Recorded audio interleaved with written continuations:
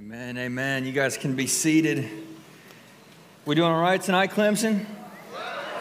Good, good, good. My name's Aaron, coming from Mount Pleasant, South Carolina. Dang, I didn't know that many of y'all were from Mount Pleasant. That's incredible. This is crazy, though. My wife sent me out the door, and I told her I was speaking at FCA tonight, and she said, "No, you're not. You're going hunting. I know it, you dirty liar." And I just can this crowd right here, y'all help me out. This is for the lady. Here we go. Okay, just a quick second here. See, I told you so. You owe me $20. We doing all right tonight? Good. Man, it's good to get invited back. I was here last year when it was crazy. Can we all just agree last year was crazy? It was a little bit unnecessary, but God's still going to work through all of that. But I'm sure that all of you guys are excited to be back in here, back in these seats, and what it sounds like is God's already doing some really cool things this year, and what's going on here with you guys. And man, I'm just thrilled to be back, and man, I'm fired up. I lead a small little church. It's a church plant. We started it about 4.5 years ago. My family and we moved in, and I never thought we'd get our teeth kicked in and have so much fun having that happen at the same time. And but God's just been good. He's been faithful. We're having an absolute blast, and I just consider it a tremendous joy to get here, to get to come here to be with you guys. It's so fun. So probably more of a blessing for me than it would be for anybody else, because man, I get to go to God's Word tonight. We just shout out for God's Word. Listen, I just live with this conviction, y'all. Listen, because this is a fading conviction. I fear this is a fading conviction in our churches, in Christianity, in our faith, in our nation, in so many ways when it comes to God's Word. But man, listen, I just live with this conviction that God's Word is good, that everything that we need is found inside of it, that it's not fading, that it is without error. And I know some of that can get tricky, but y'all, I just live with that conviction. And I just believe that if we're going to say that we're going to go to God's Word in a moment, we need to go to God's Word. I think too often we're so consumed with people's feelings about it, people's opinions about it, people's perspectives on it, and we just need to go, hey, can we just get our face in these pages and just feast off of what He has for us? And so when I teach the Bible, and I can't help it, man, I just need everybody in the Word. And so if you got your Bible, your apps, or whatever you're doing these days, there's probably something else out there that's got God's Word and I don't even know about. But we're going to be in Matthew chapter 9 tonight. Matthew chapter 9 is by far one of my most favorite pictures of Jesus in the Bible. But let me get there like this. Our church is served in Nicaragua, a small little country in Central America. We've been doing this for over just about 10 years now. And of course, I told you our church was only 5 years old, but we brought that from another church that we were at, and we continued in that ministry. And we stumbled into a small little village just kind of on the west coast of Nicaragua, and it doesn't really have a name. They just kind of call it by the kilometer marker on the side of the road. It's known as kilometer 54. And as we started to get to know this small little community and serve some of the kids in this community and just kind of walk through what it looked like to help them plant a church in this community, man, we quickly began to observe that, man, the church just operates there in so many ways from this legalistic culture. Anybody been a part of that? Anybody know what I'm talking about? Anybody kind of been stung by that a little bit? It's not awesome. And we and it was sort of slow because we were just in the church, hanging out in the church, and in the church, everything was fine. Man, everybody had the same views on things. Everybody was on the same page. But then when we took the church and we said, hey, let's go out into the community, all of a sudden things got weird. We'd take the kids and we'd go down to the soccer field and we'd invite everybody in the community to come and play soccer. And then all of the church folk were just kind of sitting along the side, scratching their heads like, what in the world are these people doing? And we just thought they were just disgusted with our ability to play soccer. And as we get into it more and more and more, no, they were disgusted that we were hanging out with people who weren't a part of the church. And then literally I'm like, well, hey, come on, pastor, come out here and play soccer with some of the dads, some of the men in the community. And he'd be like, no, well, you don't, we don't do that. This isn't what we do. The church can't do this. You're going to ruin the reputation of the church. And then this really came, and then we'd kind of work together. I'd pull the pastor aside and be like, yo, what is this? This is crazy. Did you even read the Bible? Like, what are you even doing? No, you don't understand the culture here, this, that, and the other. And so then I started going like, maybe we're doing something wrong hanging out with non-Christian people in a community. And then we'd go back and we said, hey, a few hurricanes happened last year. I don't know if you heard about that. 2 Category 5 hurricanes hit the coast of Nicaragua 2 weeks apart from each other at the end of the season. And so many of these families, they were without homes. We raised a ton of money and built houses. We raised a ton of money and then provided food. And we found that we could just provide 2 months of food for just a tiny amount of money, and we would go over and we'd say, hey, let's distribute this among the community. And so we'd get with the pastor, get with the leadership team, and we'd say, hey, make a list of everybody who needs food, and then we'll see how many families it is. And so we'd come back the next day, and he'd show me his list, and I'd be like, hey, good, yeah, we got a lot of people on this list. And I mean, are these all? Yo, man, I think these are all the church people. Is this just church people? And he says, yeah, these are all the families in the church that need food. I'm like, so only the families in the church need food? He says, no, I mean, everybody needs food, but we'll only provide food for the families that are in the church. I'm like, yo, this is crazy. And so they get all the food together, and here we are. And he says, hey, Pastor, will you preach from the word and just kind of bless the food and talk about what God's doing in the community? And I was supposed to preach from Isaiah chapter 40. Man, it's the greatness of God.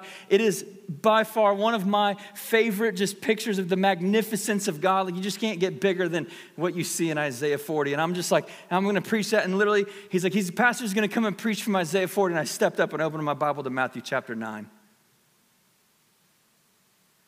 Because Matthew chapter 9, to me, is by far the greatest picture of who it is that Jesus came to call, to walk with him, to build his kingdom.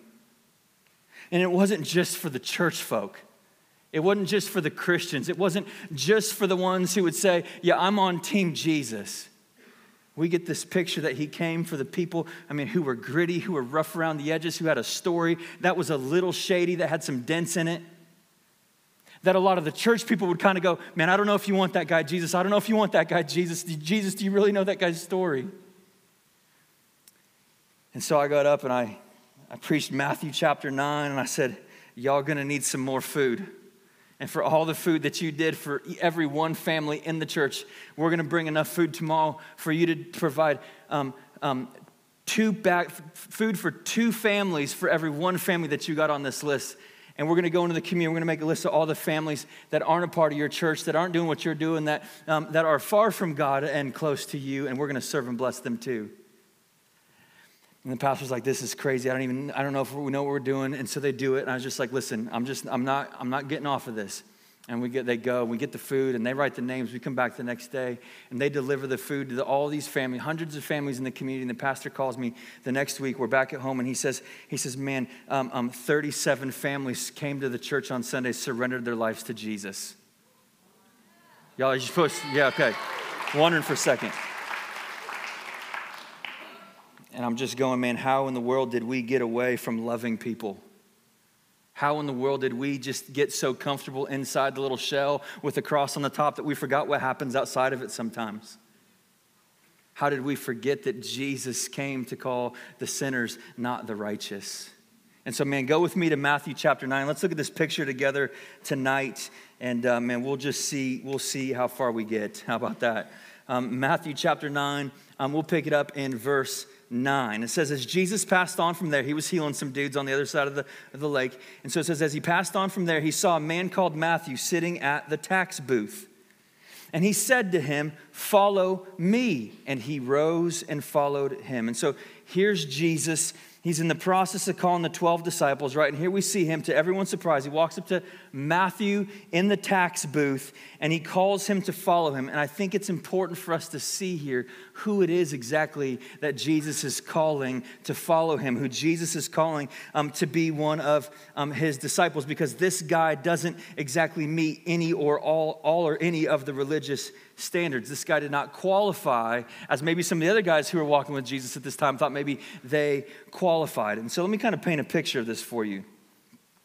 Matthew was a tax collector, which may not mean much to us. It may mean very little. Like to some, you may hear tax collector and you just kind of think the shady little dude that works for the IRS who just kind of makes us all upset. We kind of want to punch in the teeth come January, right?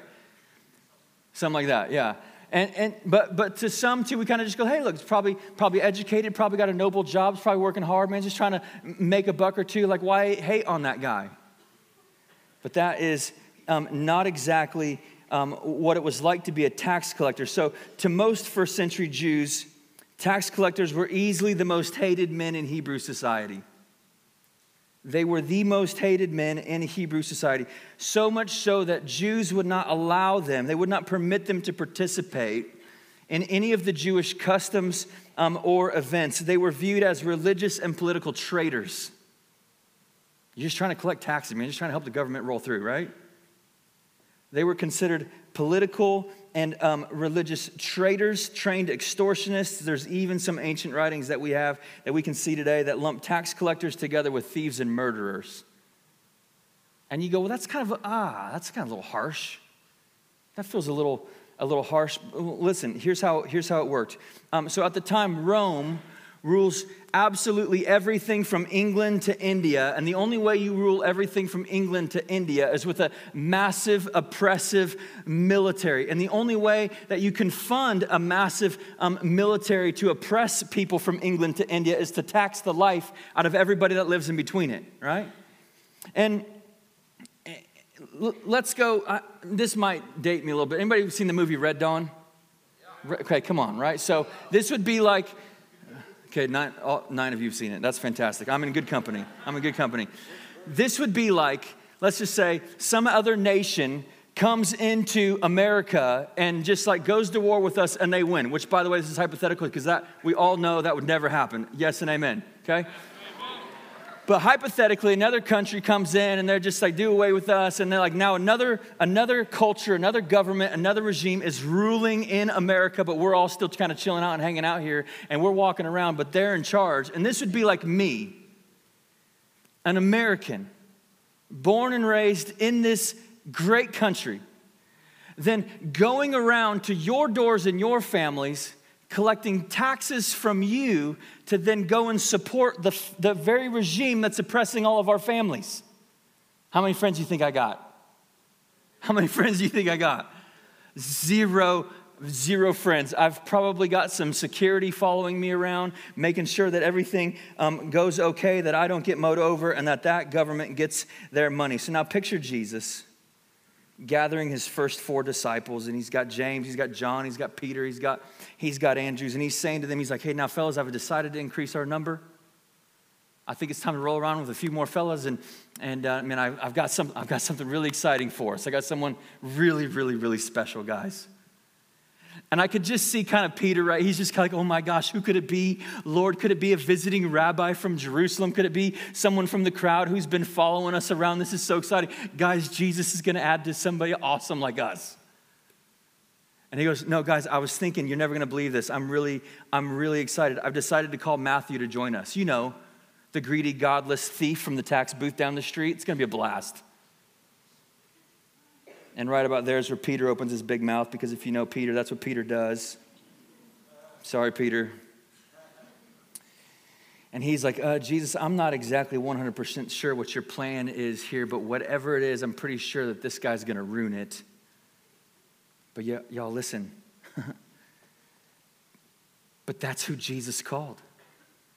That's who Jesus walked up to and said, you right there. You with that story, with that background, with that reputation, with that mess that is your life, who you're known to be, everything, the image that you carry in this community, I want you to follow me right now. And what does Matthew do? It says he rose and followed Jesus. We read this story in the book of Luke. It says, leaving everything, he left his riches, left his credibility, left his protection. Leaving everything, he rose and followed Jesus. He left everything. He surrendered everything. Listen, and in that moment when Jesus called him and said, you are mine, there was nothing greater that he wanted but Jesus. And I just love to just try to picture this, like Jesus walking by that booth, looking him in the eye. And what is Matthew looking into? He's looking into the face of Jesus, and he heard his command to follow him. And in that moment, he experienced the transforming call of God on his life that none of us can even honestly explain. I still believe it's a miracle. When God looks at you and he says, you right there, and you, and you, and you, you're coming with me, you're mine. And that moment when you say, yes, I surrender to you, let's go. Reminds me of 2 Timothy 1:9. It says, I'm talking about God who saved us and called us to a holy calling, not because of our works. Did you catch that? Not because we were awesome, not because we achieved it, not because we rose to some occasion, not because we just took control of life, grabbed it, and did what we needed to do with it. Not because of our works, but because of his own purpose and grace. That's how it happened. Listen, if you're here and you would say, and I'm a venture to say there's one or two of you who would say, I love Jesus and I'm walking with him, amen? Like if that's you, none of that's on you. None of that's on you. He called you, he came and got you. Man, what did we do? We just surrendered. It says it was because of his own purpose and grace, listen to this, which he gave us in Christ Jesus before the ages even began. So how else do you explain what happened to Matthew? How else can you explain what has happened to me? How else can you explain what has happened to some of you? Man, I don't know your stories, but I know mine. Man, and y'all listen, I was a bit of a Matthew, just kind of fumbling around in a really kind of dicey part of my life and story with just a lot of wounds, a lot of baggage, a lot of pain, a lot of loss, all sorts of things. And then in this crazy moment, Jesus, and he literally just kind of came down. He's like, man, you right there. And I was like, nah, surely it's not me. He said, yeah, you're going to follow me. By his purpose and his grace, was I not given the gift of walking with Jesus? It is because of his sovereignty that any of us get to follow him. It's because he forgives, that he calls and transforms hearts to surrender and receive him. Listen, it's because of what he has done, not because of what any of us have done, right? I'm sick and tired of, like, listen, I'm probably gonna lose some friends tonight. I'm honestly sick and tired of, like, I just saw a T-shirt the other day that's like I'm in charge of my story. And y'all listen, I get it, that's poetic, like that's motivational. Like somebody put some music to that, right? You know what I'm saying? I'm just like, there's something in that just goes, and it's therapeutic. We just kind of go, man, I need to take ownership for this. No, I got this. You can do this, man. You go get them. And we kind of give ourselves this little self-pep talk walking out the door like, man, I got it today. But then that only means that when you come home at the end of the day, if it was good, who gets the victory?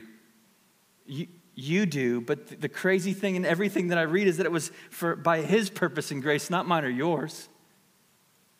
And so I'm left to just go, no, I think Jesus is the hero of the story. I think he's the creator of my story. I think he writes what happens. I think he gets to determine what's next. I think he gets to go to war for me. I get to surrender to him. And then when I come home at night, if it went well, he gets the glory. He gets the yes and amen. It's in the story of Matthew that we see Jesus do all the work. And what does Matthew do? All Matthew does is he surrenders. He surrenders to Jesus. Man, what verse am I? Am I really only one verse in? We should keep going. Verse 10, here we go. And as Jesus reclined at table, I don't know why there's not a the. I need an English major. The Bible literally leaves out anyway. And as Jesus reclined at table in the house. I mean, is that what it says? Behold, listen to this. Many tax collectors and sinners came and were reclining with Jesus and his disciples. So if that wasn't enough, if like the boys weren't freaked out enough because Jesus called Matthew, then the very next scene that we see is Jesus goes, hey, we're going to go out for a feast. We're going to party. Hey, we're going to Matthew's house. And I want Matthew, you're going to invite all your friends. I could just see Peter in the corner just twitching, right? He's just shaking like Jesus has lost his mind. Jesus has lost his mind. What is even happening right now? And And look here, everyone's having a good time and everyone's experiencing community. And here's Jesus. And Jesus is with it. It says the tax collectors. Who's there? The tax collectors are there. It says the sinners. It says in one translation of the Bible, I think it's the New Living Translation, it, instead of sinners, it says scum of the earth. I kid you not. Somebody translated sinners as scum of the earth. I promise you, look it up, NLT. But then we see that the Pharisees were there. We'll see that in the next verse, and the disciples were there. And I love this picture. It doesn't just say that Jesus was there and he was awkward and he was really judgmental and he was really standoffish because all of these dirty people were in the room. It uses the word recline. It says Jesus was reclining at the table with these people. And you could say, well, that's interesting. Like, I never really reclined at the table. And it's this picture. I'm not going to like awkwardly get down and do the pose for you. I mean, you could convince me, but no, here's like, they didn't have chairs, right? They just kind of laid around the table. Now, you could just sit at the table or you could recline at the table. And there was a difference. If you went into a meal, if you went into a dining room and you were reclining at the table, there's probably, man, everybody's kind of cut loose. Everybody's having a good time. Man, there's some genuine fellowship. It was a sign of relational credibility. I mean, if you didn't have that, it was really more formal and you would sit at the table. But no, they would kind of kneel down. I'm just sorry to this crowd over here, but they would just kind of kneel down, and kind of their legs were all kind of around each other and leaning on shoulders and like passing the hummus and getting all the goodies, right? That was the picture that we get of Jesus at Matthew's house with Matthew's friends, the tax collectors and the scum of the earth. Now look at verse 11. And when the Pharisees saw this, they said to his disciples, "Why does your teacher eat with tax collectors and sinners?" But when he heard it, he said, "Those who are well have no need of a physician, but those who are sick. Go and learn what this means. I desire mercy, not sacrifice." And here it is. "For I came not to call the righteous, but sinners." If you go over to Luke, I think it's 5, where Luke writes the same stories. He says, "I have not come to call the righteous, but sinners to repentance." And so Jesus shares this meal with people who are far from God, while the self-righteous church folk look in from the outskirts with their passive criticisms and judgments. Y'all, if I'm just guessing, I feel like I'm being harsh on my own team. As a pastor of a church leading a body of Christ, coming to this picture, coming to this passage, and then Jesus drops the bomb and he references this Old Testament prophet named Hosea when he says, "I desire mercy, not sacrifice." He's basically saying, "I desire nothing that you can do." You get that? We used to bring sacrifices to get the attention of God. But I desire mercy rather than anything that you can do. And he's saying, I'm going to take care of what needs to be done. I'm going to do the calling. I'm going to do the rescuing. I'm going to take care of everything so that all you need to do is surrender to my son, Jesus. I had a buddy, and I took kind of a gap, half a decade after high school, before I went to school, and I built houses. I was doing construction in Oregon, go Ducks. And we built a house that we couldn't sell because it was middle of winter and the driveway was too steep and you couldn't get up unless you had big trucks like we did. And then we moved in with a couple of the guys that were from the construction company. It was me and some of my church buddies. And I didn't grow up in an entirely Christian home, and we were just saying, hey, this will be great. And then it was me and Landon and Kent, and then and we were doing our half best to walk with Jesus on a good day, y'all. And then there was Mike. Mike was a real treat. Mike was ultra awesome. Mike was the kind of guy that we'd be like, hey, I mean, he was just savage. I mean, we came home from like a church retreat one time, and there were nine ladies in his room in this house that we built. And then we'd be like, let's run out. Let's go to the store, guys. And we'd be like, hey, Mike, we're running to the store. You need anything? He'd be like, yeah, condoms and ice cream. This was our roommate. This was the guy that we lived with. Mike was awesome.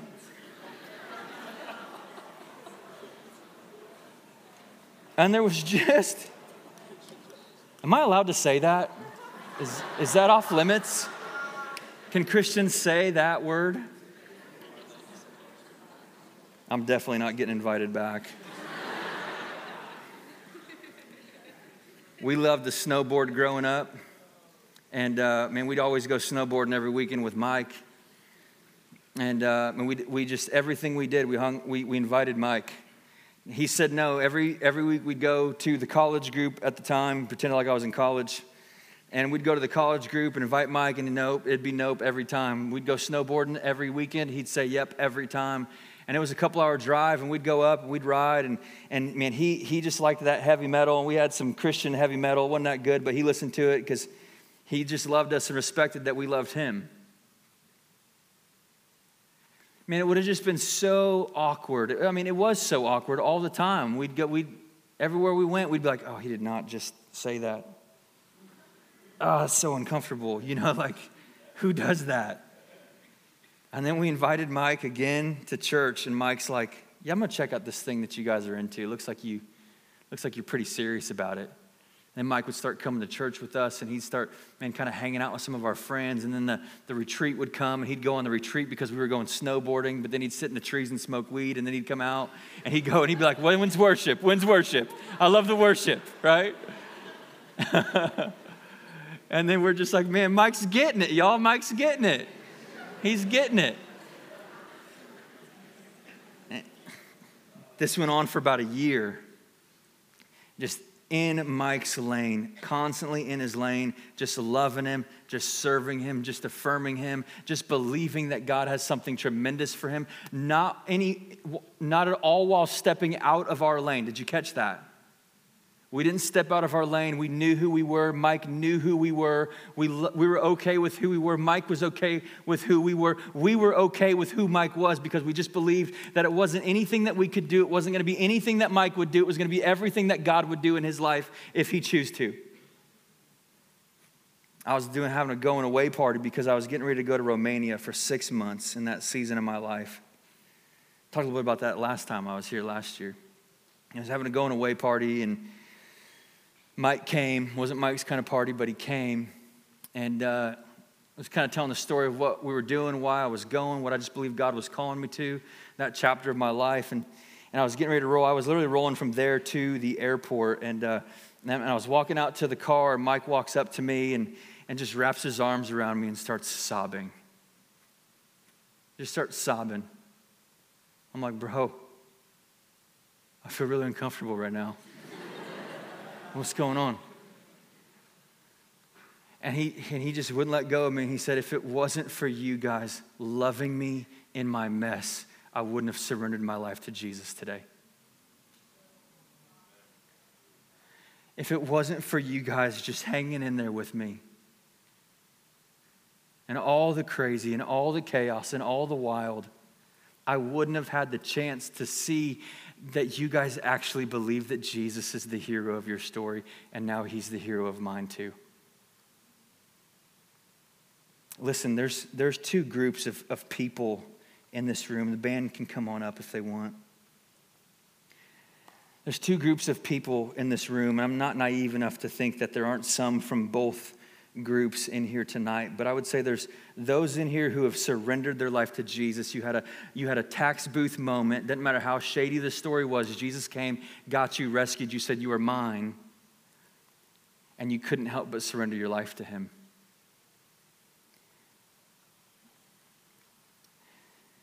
What grace you have been given as you've done nothing to deserve the privilege of following Jesus. And my hope and prayer is that privilege and that reality would take you to the place of overwhelm, to where not just in that moment where Jesus got a hold of you, but every single day you would be in awe of his grace and his mercy to make you his, that you couldn't help but fall to your knees and surrender to his new mercies every morning. And then realize, listen, that we've got a job to do. We've got a job to do. And we just fall into this rut. And listen, and I don't know where you're going after this, but if you stay in the South, I'm going to tell you what the church is like in the South. Man, it's safe, it's comfortable, it's too easy to be passive, and we just teach the cozy stuff. We teach the cozy stuff. But you know what doesn't teach well in our churches is the gospel. The unashamed, unapologetic gospel of the love story of Jesus Christ. And what we fail to realize is that we've got work to do still, y'all. Like, Christian, listen to me. Like, it ain't over just because you said yes to Jesus. It ain't over just because you go on a mission trip. Like, we are going to exhaust ourselves. We're going to get worn out, wrung out for the advancement of the gospel for the glory of God. Man, I just get this picture. Listen, if that's you in here, you're just like, and you're walking with Jesus. I just get this picture of Peter and John in Acts chapters 3 and 4. I'm going to tell you what happened to Peter and John in Acts chapters 3 and 4. They were preaching that Jesus was the Son of God and that he lives and that he's going to come back and get us. And then the officials said, man, go arrest those boys. Man, go get them. Man, they're causing a ruckus in the temple, in the square. Man, go get them and let's bring them in. And they brought them in. And here's Peter and John, and they said, y'all got to stop preaching Jesus. Stop preaching Jesus. And they're like, man, we don't know. Look, it's not you that we're afraid of. It's not you that we ultimately have to please. Man, we can't help. They literally said, John literally says, we can't help but proclaim that which we have seen and heard. We can't help it. And so they said, man, can we kill them? Can we put them in prison for the rest of their lives? And the scriptures would say, man, they found no real reason to punish them. And so it says, Lord, that they kind of threw him a beating and let him go and said, we just command you to no longer proclaim the name of Jesus. Listen, y'all, for some of us, and honestly, probably not a lot of us, but for some of us, being a Christian is going to be really hard. And it's going to come with a lot of trials. It's going to come with a lot of criticism, depending on how rowdy you get for the fame of Jesus. And you've got a road ahead of you. And the temptation is going to be to go, man, I just don't know if I picked the right team. I don't know if I've got it in me to go another day. Man, this is getting really hard. Man, my reputation, my friends, my family even. Man, I guess it's just not that cool anymore. And this is harder than I thought. The surrender thing? No, I don't know. I think I can do a better job than Jesus did. Like, just look at me go. And then what does it say? It says that Peter and John, man, they go back to the church, real small church, man. We got about 120 at the time, and Peter and John go back, and you'd think that, and then I just picture them coming back a little bloodied up, you know, and everyone's going, oh my gosh, what happened? Well, they told us not to proclaim Jesus anymore. Yeah, I think we should kind of slow down a little bit. It looks like it's getting kind of rough. Is that what Peter and John said? No. It says in Acts chapter 4 that they went to prayer. They get back, they gather around the church, bloodied and beaten, commanded by the officials to no longer proclaim the name of Jesus as followers of Christ. And Peter begins to pray. And here's his prayer. It's in Acts chapter 4, verse 29. He says, now, Lord, consider their threats and enable your servants to speak your word with great boldness. And had he not prayed that prayer as a follower of Jesus, I don't know if we'd be sitting here today. Because then the Bible says that the Spirit came and it said, and the Lord added to their number daily those who were being saved. You tell me that God doesn't want to be the hero of the story. You tell me that he doesn't want to see people walk with Jesus. And if you're here and you're surrendered and you say, I'm with Jesus, he is mine and I am his, y'all, we've got work to do. Who is the Mike in your life? Who's the Matthew in your life that you come alongside and they're sitting at your table and they're in your car and you're having meals with them and you're in their lane and you're inviting them to be in yours? Who is it? Because until the world comes to know of the gospel of Jesus, he ain't coming back. Matthew 24. So there's those in here who are surrendered, and then lastly, there's those in here who I would just say it this way: you're not yet surrendered. because I don't know what the call of God is on your life. I don't save anybody. I'm just the mailman, y'all. I just read the word. But he has the ability to do that. And listen, here's the crazy thing. If Jesus walked up to Matthew and called Matthew to follow him to do a tremendous work through his life, imagine what he could do with yours. Imagine what he could do with yours. And this is the part where you say, well, Pastor, listen, you don't know my story. Man, you don't know the things that I got going on. You don't know the shame that I carry. You don't know about this sin in my life that, man, honestly, if God knew about it, right? If God knew about that, man, he wouldn't want me. I'll tell you what, Pastor, here's what I'm going to do. I'm compelled by the things that you're saying tonight, and I'm going to just go and work on some things. I'm going to try to clean some things up a little bit, because I'll tell you what, he's going to be a lot more happy with me if I just kind of can show up looking a little bit better than I am right now. You ever felt that way? Just the weight of your shame, just going like, how could I ever present this to a good God and his Savior who died for me and wants to come and get me and call me out of that place that I'm in to walk with him? And here's the last verse I'll share with you. It's Romans 5.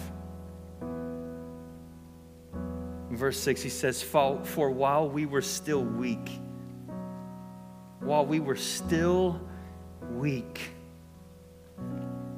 at the right time, Christ died for the ungodly. For one will scarcely die for a righteous person, though perhaps for a good person one would even dare to die. But God shows his love for us in that while we were still sinners, Christ died for us. And while I was still a mess, Jesus went to the cross. While I'm still stuck in my sin, Jesus went to the cross. While I'm still just carrying around all my shame, Jesus still went to the cross. And in all of that, he still came out of the grave. And I'm telling y'all, I've been to the grave 4 times, and he ain't there. He's fresh gone out of that thing so that we could live with hope that one day we would be seated next to him in heaven. And here's my favorite part. The Bible tells us that when we surrender our lives to Jesus, when we say our yes and amen to his promises, when we say, come and get me, here I am, do whatever you want with me, the Bible literally tells us that God doesn't even see our sin. Can you imagine that? What you're so afraid for him to see at that moment of your surrender. The Bible says he doesn't even see your sin. He looks down on you, surrendered to his son Jesus. And the Bible says all he sees is the righteousness of Christ. So that at your surrender, our Creator looks at you and he sees Jesus. Would you guys stand with me?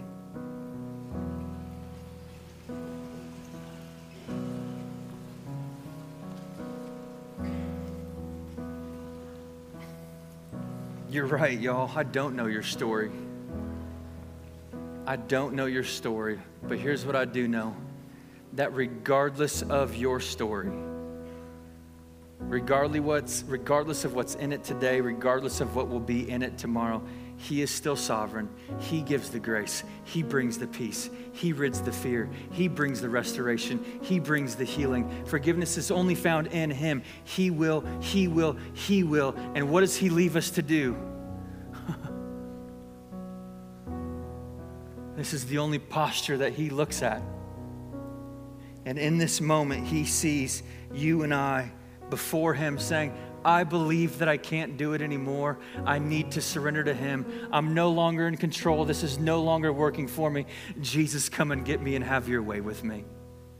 And I suspect that might be the greatest posture that some of us could take tonight, is to say yes and amen to Jesus, to believe that he is the hero of your story, and to surrender your life to him, and to let God look at you and see his greatness, not your shame, not your fear, not your sin, but the hope that we have in his son Christ. I know the band's going to give us some space and a little bit of time to respond, and I know that there's people who'll kind of talk about what that looks like around here. But listen, man, we're just down here along the front. Whoever's running this show, Is anybody even in charge here? Okay. And listen, we're available for you. And if tonight you would say, tonight's my yes and amen, tonight's the night I stop running from Jesus, tonight's the night that I say, I surrender to you, I'm tired of saying no at the tax booth, come and get me, have your way. Man, find one of us down here, just walk up and say, I surrender tonight. Let us pray with you. Let's just kind of walk into what God's doing in your story, help bring some clarity to it, and seal your heart for eternity alongside the love story of Jesus. Father, we come before you tonight. I'm so grateful for your word. I'm thankful for this picture that you've given us. I'm thankful for your son, Jesus. I thank you for the mess that was Matthew and all the other fellas along the way. I thank you that you didn't just call the righteous, but that you called sinners like me, like so many of us in this room, to get to be a part of your masterpiece, what you're doing. Father, I pray that right now, in this very moment, just through the power of your Holy Spirit, you would sweep across this room and you would touch the heart of every man or woman and tell them it's time. Tell them it's time to come to you. Father, for those who are surrendered in here, I pray the prayer of Peter. Lord, would you consider their threats and enable your servants to speak your word with great boldness. And for those who are not yet surrendered, Father, I pray for the courage to kneel, to surrender, and to say yes and amen. It's for the fame of your name and for the glory of your son, Jesus, we pray. Amen.